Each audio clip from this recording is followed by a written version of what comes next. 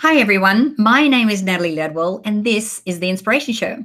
Today in the show, I have a special guest who is a graduate of my Ultimate Success Masterclass, who is doing some fantastic work in helping people heal. And a lot of the work that she's doing is through her own life experience. And her story is truly an inspiring story, which is why I've asked her to be a guest here on The Inspiration Show. But before I introduce my special guest, I just want to let you know that if you are watching this show live on Facebook or on our YouTube channel after the show's over, make sure that you click the link below this video when the show's finished so you can take my 30-second quiz and we can figure out what's holding you back from success. So please let me introduce my special guest, Dawn Harris. How are you, Dawn? I'm wonderful. Thank you. It's such a pleasure to have you here. When I read about your story and everything that you've gone through in your life, you are like the poster child of, helping to give meaning to these things and then using these events to be able to really make a difference and help other people. So I really commend you for that. So why don't we start first with you telling us your story and how you got into doing the work that you do? Well, it's going to be, first I want to thank you for being on the show. It's really an honor. It was actually one of my goals in the Ultimate Success Masterclass was to be a guest on this show. So it's really affirming that it's actually happening. And so I really appreciate the opportunity. Thank you. Of course. So my story is very multidimensional. So just to kind of give you an overview, so I'm not talking for days. Basically, when I was about 3 years old, my grandmother had a painting in her dining room that I was just so caught up in this painting, and I would just stare at it. And it was a painting of Christ knocking. And even at 3 years old, I never wanted to miss that knock. And so that's been a thread through my life. And I've really felt like I've had the ability to really hear that inner prompting and the knocking that lets me know when something needs to change. So about, several years ago, I was involved in environmental justice work. And that's really tough stuff. And I found myself extremely depleted and just really worn out. And I felt this inner prompting, this knocking, letting me know that that was not the best place for me. So some ideas started forming, but I didn't really know what that looked like yet. And I went back to school. I got my master's degree in education from Vanderbilt and continued with some professional experience. I was involved in research with brain-based learning and behavior change, all of these different things. I had also had a background in grief and loss through hospice. And I realized that I can bring all of these things together, my professional experience, the things that I've gone through in life, and just bring them all together to form something that can help those that are on the front line in environmental justice work. And then when I took your class, it really became solidified, and I realized that it doesn't need to just be that, it can be more. And it can be something that really is a support on people's life journey. So that's in a nutshell what I've done. I've created a virtual retreat center, and it provides support for people, whether they need rejuvenation or support on their grief and loss journey, or just engage in self-discovery. Right. So it sounds like even from a young age, you could hear intuition. You could tap into your intuition. So obviously that's served you through, a lot of your life. So tell me about the retreats that you run and the work that you do. So do you teach people to also tap in and listen to that intuitive voice as well? Yes. It's very personalized. So I engage in kind of a collaborative approach. So what we do is we engage in developing their own toolkit. And I have an approach to life that it can't be solved necessarily, that life will continue to present both blessings and difficulties. And so I really want them to develop the second nature of utilizing their toolkit to be able to face things when they come up. Yeah. All right. So tell me a little bit about this toolkit. Okay. What have you got in your toolkit that helps people? Well, I think the pause is one of my favorite, and it's super simple, but it's been so effective for me. So pause, be, and then prioritize. So what that means is in that moment when you might be experiencing, say you're frustrated because you're in traffic and somebody just cut you off, or you don't feel like you have enough time in the day to get everything done, whatever the circumstance, you just pause and then you be in that moment and then prioritize what is the next most important action. So that's a really effective one. And then I just put one in yesterday that I'm so excited about. It's a geospatial mapping that you can actually write on, you can scribble on it.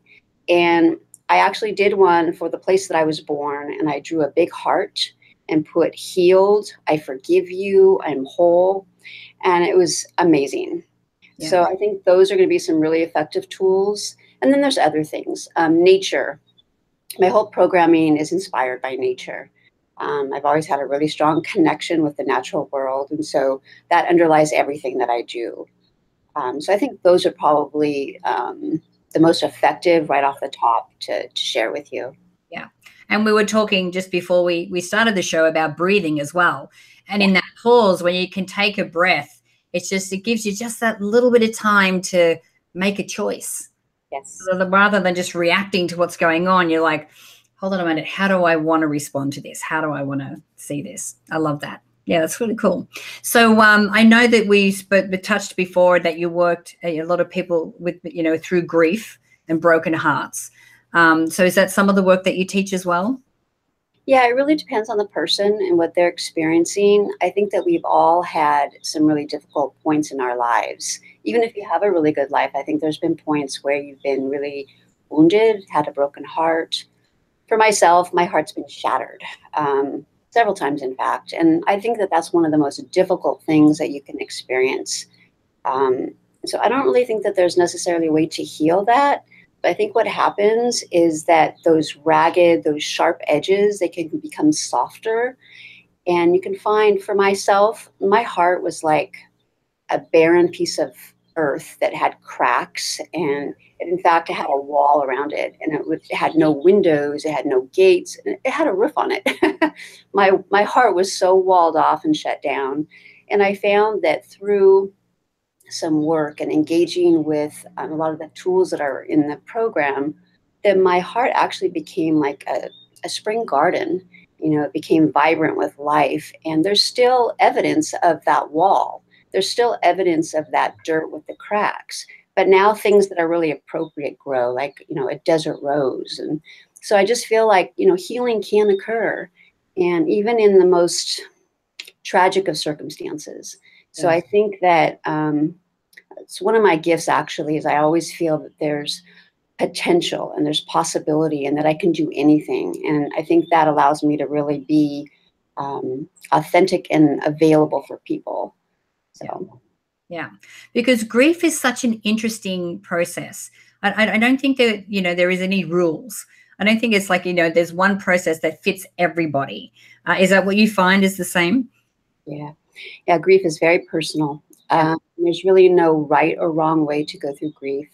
And there can be some patterns, some parameters that people can go through, some processes.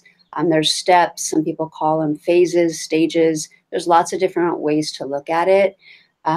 It's very personal. And again, just like I talked about with life, it doesn't get solved, but it becomes a little easier, a little softer. But it's one of the most difficult things that you can experience. So it's about having somebody walk with you through it on that journey. Yes, and the thing is, I can see it's not just your experience, but it's your gifts that you have that really makes you unique in the way that you can really help people. So tell us a little bit about, I know we've talked about your intuition, but tell us a little bit about some of the gifts that have become alive within you that you use to be able to, help people heal. I'm going to share a story. I was about 8 and we were on a road trip, and I don't really know where we were going, but we were in the middle of nowhere. And I had a dog, and he was like my best friend. He was a golden lab, and, I would cry in his fur, and we did everything together. He's my buddy. His name was John. So we're on this road trip. We're in the middle of nowhere, and my dad stops the van and decides he's going to leave my dog in the middle of nowhere. And so I said, no. I mean, at 8 years old, I didn't have a lot of power, but I knew that wasn't going to happen.